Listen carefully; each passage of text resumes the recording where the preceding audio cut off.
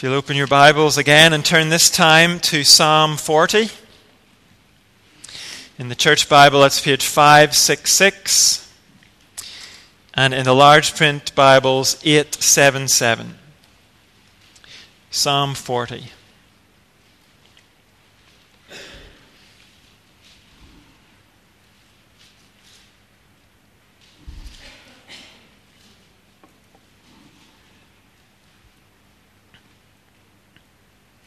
For the director of music, of David, a psalm.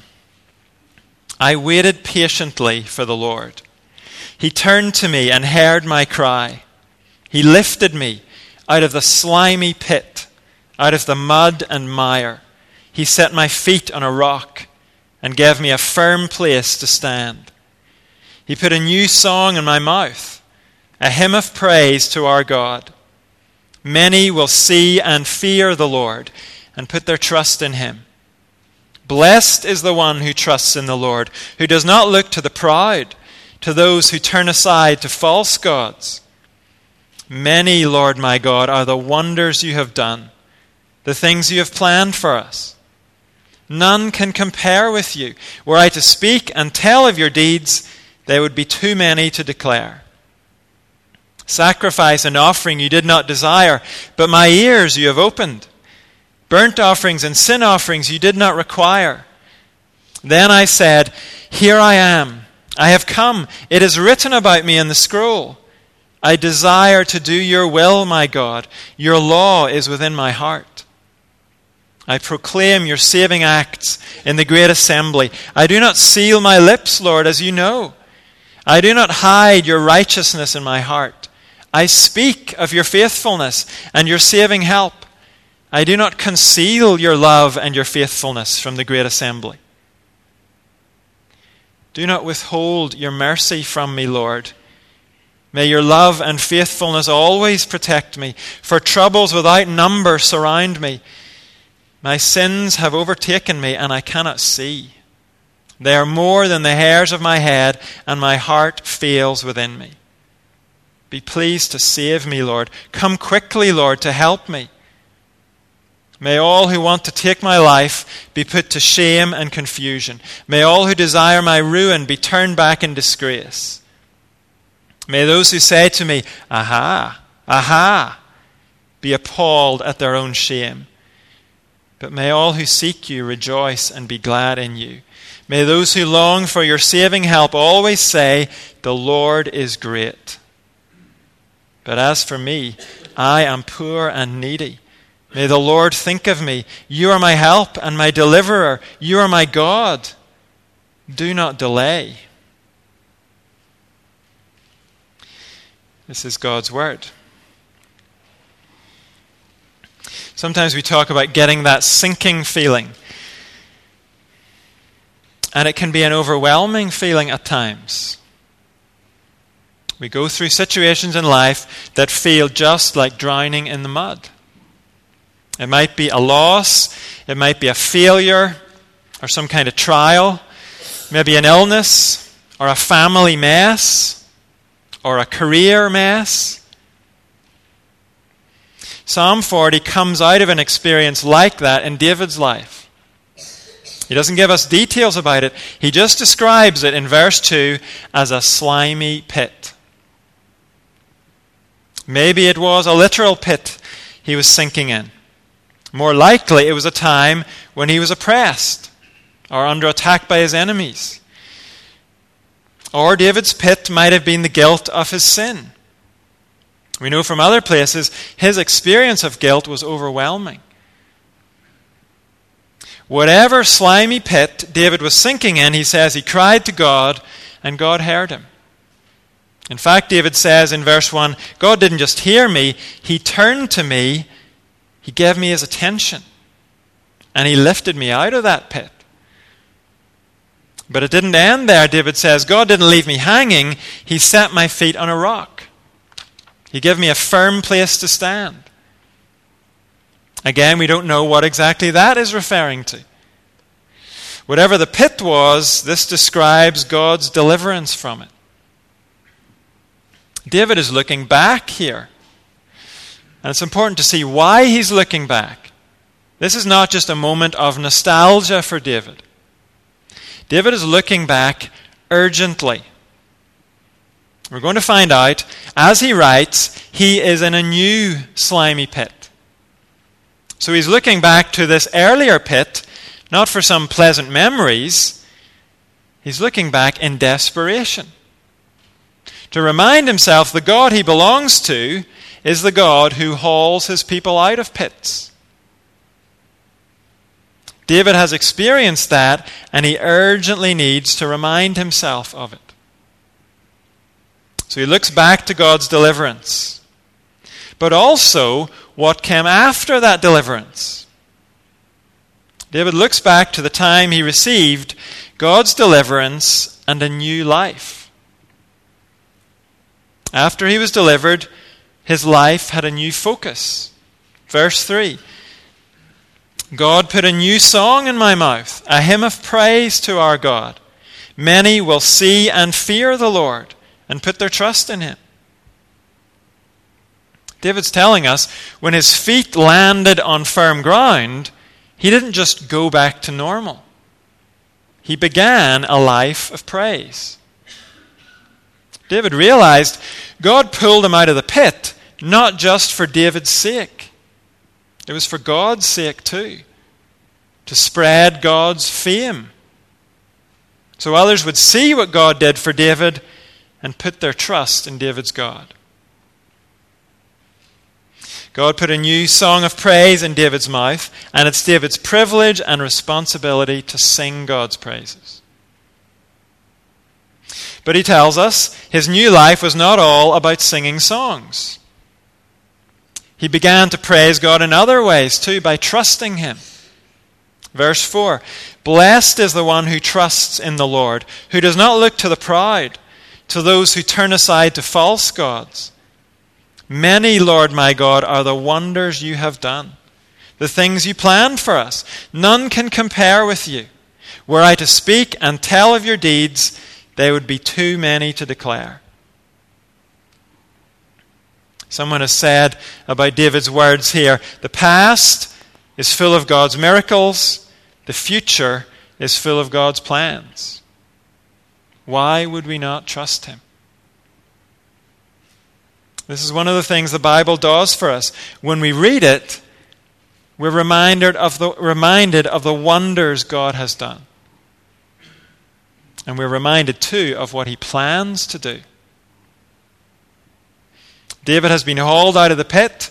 He has a new song in his mouth, a new trust in his heart, and a new obedience in his behavior. Verse 6. Sacrifice and offering you did not desire, but my ears you have opened.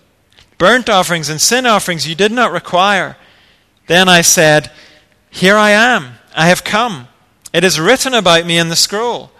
I desire to do your will, my God. Your law is within my heart. These are unusual verses. They're unusual in two ways. The first unusual thing is this claim that God did not desire or require sacrifice and offering. We read that and we wonder, did David not know God's law?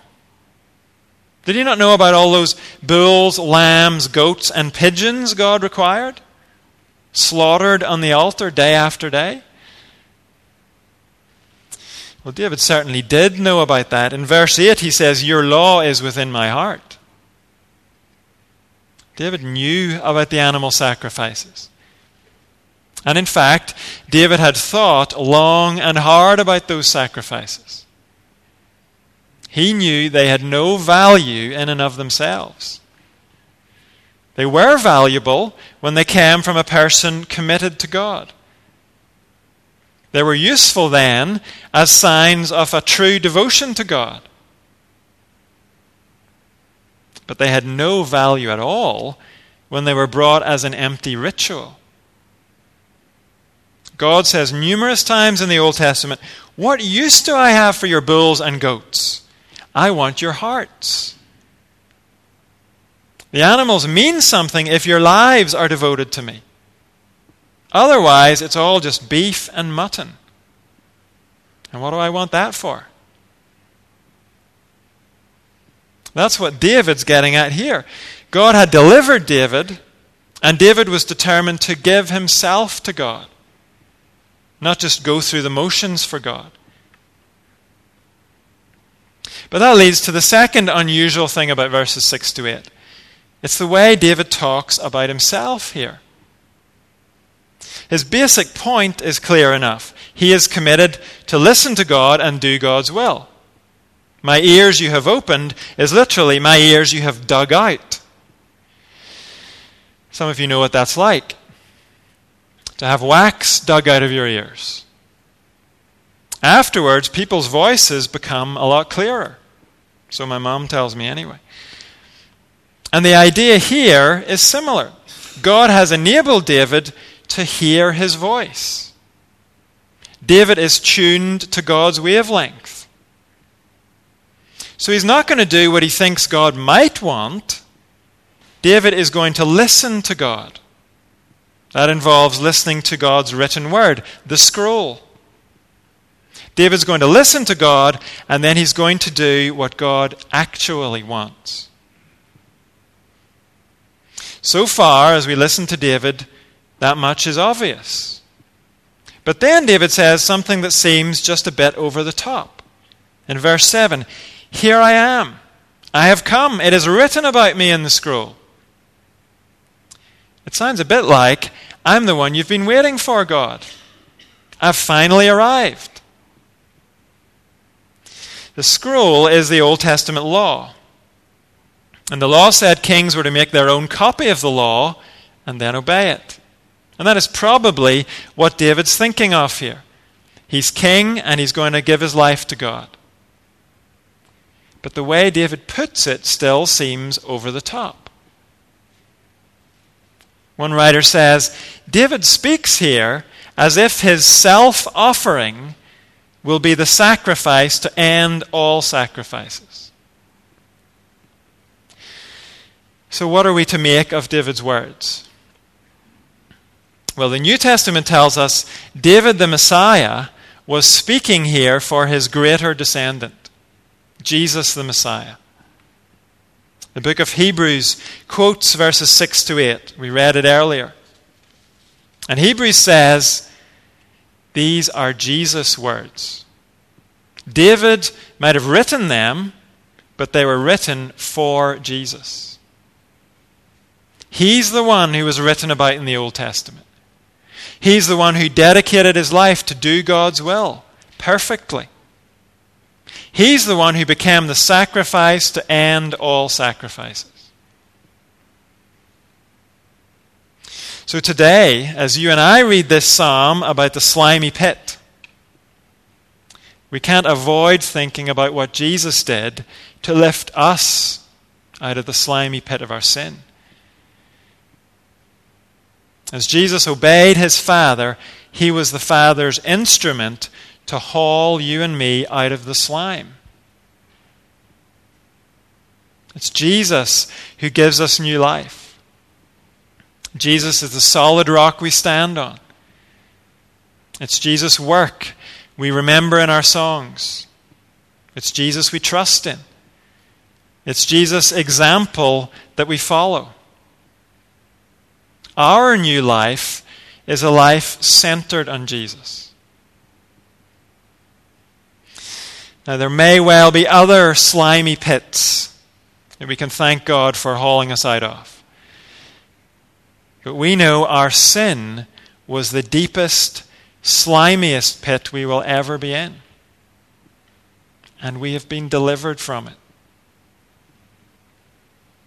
And so then, don't we have all the more reason to live our lives for God? The deeper the pit we've been in, the greater reason to live for the one who hauled us out of it. And the greater reason to proclaim God's salvation. Look at verse 9. I proclaim your saving acts in the great assembly. I do not seal my lips, Lord, as you know. I do not hide your righteousness in my heart. I speak of your faithfulness and your saving help. I do not conceal your love and your faithfulness from the great assembly. Someone has said David responds to the wonderful works of the Lord with inner commitment and outer testimony. The inner commitment was in verses 4 to 8. It was a commitment to trust and obey. These verses, 9 and 10, they show us the outer testimony. David proclaims God's salvation. And I know this is hard for us, this bit. I think it's hard for all of us. People who find this easy are probably the exceptions. And yet, God has hauled us out of a pit. He has hauled us out of the worst pit there is. So is there any way you and I can work to overcome our silence and our hesitancy to proclaim God's salvation? Is there any way we can do that for His glory? What can we do to unseal our lips? Well, the previous psalm has a statement that does help us. Psalm 39 says this: "While I meditated, the fire burned. Then I spoke with my tongue." Those words were also written by David. And they show us a way to get our mouths open as God's people. David is saying, when we meditate on a powerful truth, it stokes a fire in us until, finally, we speak. We can't help it. So if we meditate long enough and closely enough on some injustice in the world, it will move us eventually to speak about that injustice. And when we meditate on God's salvation, when we turn it round in our minds, that will light a fire in us too, until we speak about that. So when we come to these verses about proclaiming, we can all be honest with each other. None of us, I'm sure, are the kind of proclaimers we would like to be. We can admit that, but let's not leave it at that. The answer for us is not to browbeat each other either about how rubbish we all are. The way forward for you and me is to dwell on God's salvation until the fire burns in us, and then we speak about it, in spite of our shyness and our fear.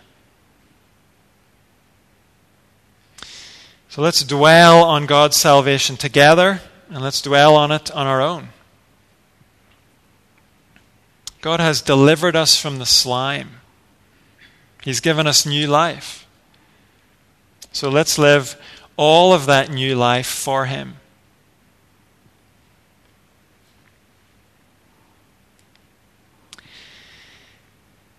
And all that is just David's introduction. He's been looking back, remember, to the pit God hauled him from. And the reason he's been looking back is because he's sinking now in a whole new pit. And this one, he tells us, is filled with several varieties of slime. Verse 12 gives us one variety. "Troubles without number surround me. My sins have overtaken me, and I cannot see. They are more than the hairs of my head, and my heart fails within me." So this new pit David's in is at least partly a pit he dug for himself. He has sinned, and his sins have overtaken him. He's sinking in the consequences of his sin. Then verses 14 and 15 mention another kind of slime. He says, "May all who want to take my life be put to shame and confusion. May all who desire my ruin be turned back in disgrace. May those who say to me, 'Aha, aha,' be appalled at their own shame." So these people are trying to capitalize on David's situation. He has made a mess of things somehow, and these people are trying to use that to their own advantage. Probably not just to damage David, but the kingdom of Israel as well. So the man who was delivered, the man who was given new life, finds himself now in new trouble. He has made a sinful mess of some kind, and other people are contributing their own sin to the mix. David is sinking again. That's why he looked back in verses 1 to 10. He admits now, I can't see a way out of this present mess. My heart fails within me. And so he looks back to remind himself this situation involves new trouble, but the same God. David has experienced God's mercy, love, and faithfulness in the past. And so now he prays in verse 11, do not withhold your mercy from me, Lord. May your love and faithfulness always protect me. Then in verse 13, be pleased to save me, Lord. Come quickly, Lord, to help me. You've saved me before, Lord. Save me again. Haul me out of this new pit. And in verse 17, as for me, I am poor and needy. May the Lord think of me. You are my help and my deliverer. You are my God. Do not delay. New trouble, but the same God. But we might read this and wonder, is David treating God like a genie in a bottle here? I'll turn to you when I'm in a mess, and then I'll forget you. Is that what David's doing? Well, those kind of prayers are common. The person who prays when they're sinking, then once their feet hit solid ground, they go back to ignoring God. But there are indications here David is not like that. In the first part of the psalm, he understood God delivered him from the pit so he could live for God. Part of David's calling was to live to God's praise, so others would put their trust in God. And here, in this new pit David's in, we see that same awareness. Look in verse 16. May all who seek you rejoice and be glad in you. May those who long for your saving help always say, the Lord is great. There's no doubt David is crying to God for his own sake here. But he also has the bigger agenda in mind. Lord, save me not just for my sake, but for all those who seek you. Answer me for the sake of others who are longing for your saving help. So they can take confidence in you. So they can look at me and say, the Lord is great. That's a mark of a man or woman of God. When we suffer, whether it's a pit we dug for ourselves by our own sin, or whether it's a pit others have dug for us, or some combination of those two, when we cry for God's deliverance, we have the good of God's people in mind too. We have the spread of God's kingdom in mind. We have God's glory in mind. We want many to see what God has done for us and put their trust in Him.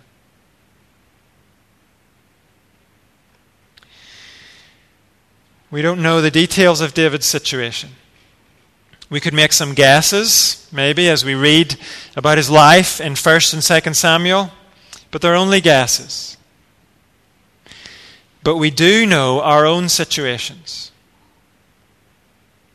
We know about the slime other people tip over us in life. We find ourselves often in messes that other people have made. We have to deal with their foolish decisions. or their unjust treatment. Maybe we know what it's like to sink in medical problems, emotional issues, depression. That is another kind of slime. And we know about the slime of our own sin. Sometimes we're sinking in all of the above at the same time, it seems. And so we have to do what David does. We have to look back to what God has done for us. He has delivered us from the greatest pit. Ephesians says we weren't just sinking in that pit, we were dead in our transgressions and sins. But He lifted us to new life. And He did it through Jesus. After that deliverance, there will be times when we have to cry out again, "Save me, Lord." But we know we're calling to the same Savior. And He has the same power. Whatever new pit we happen to be in, our Savior's love and faithfulness have not changed. He is still our help. And we have His promise of complete deliverance one day. A time when no more slime of any kind will stick to us anymore, or threaten to overwhelm us anymore. The Bible tells us one day our feet will be on the firm ground of God's new heaven and earth, where righteousness dwells. So until then, let's keep reminding ourselves.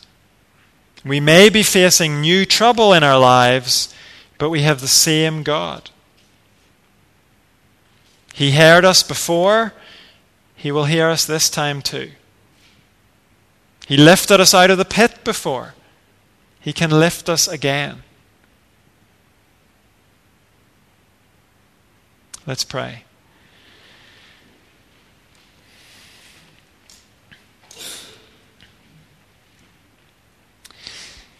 Father, we thank You that above all, You know us. You know the pit each one of us is facing. You know the slime that's around us. It may be relatively minor for some of us, but some of us may be feeling we're about to go under. Whatever it is, we're here together and we're here as Your people. And we look to You again, our help and our deliverer. We need You. Our brothers and sisters need You. Do not delay. Remind us of the firm ground You have put under our feet, Christ, the solid rock. Will You help us to keep our eyes on Him, even as we wait for new help from You?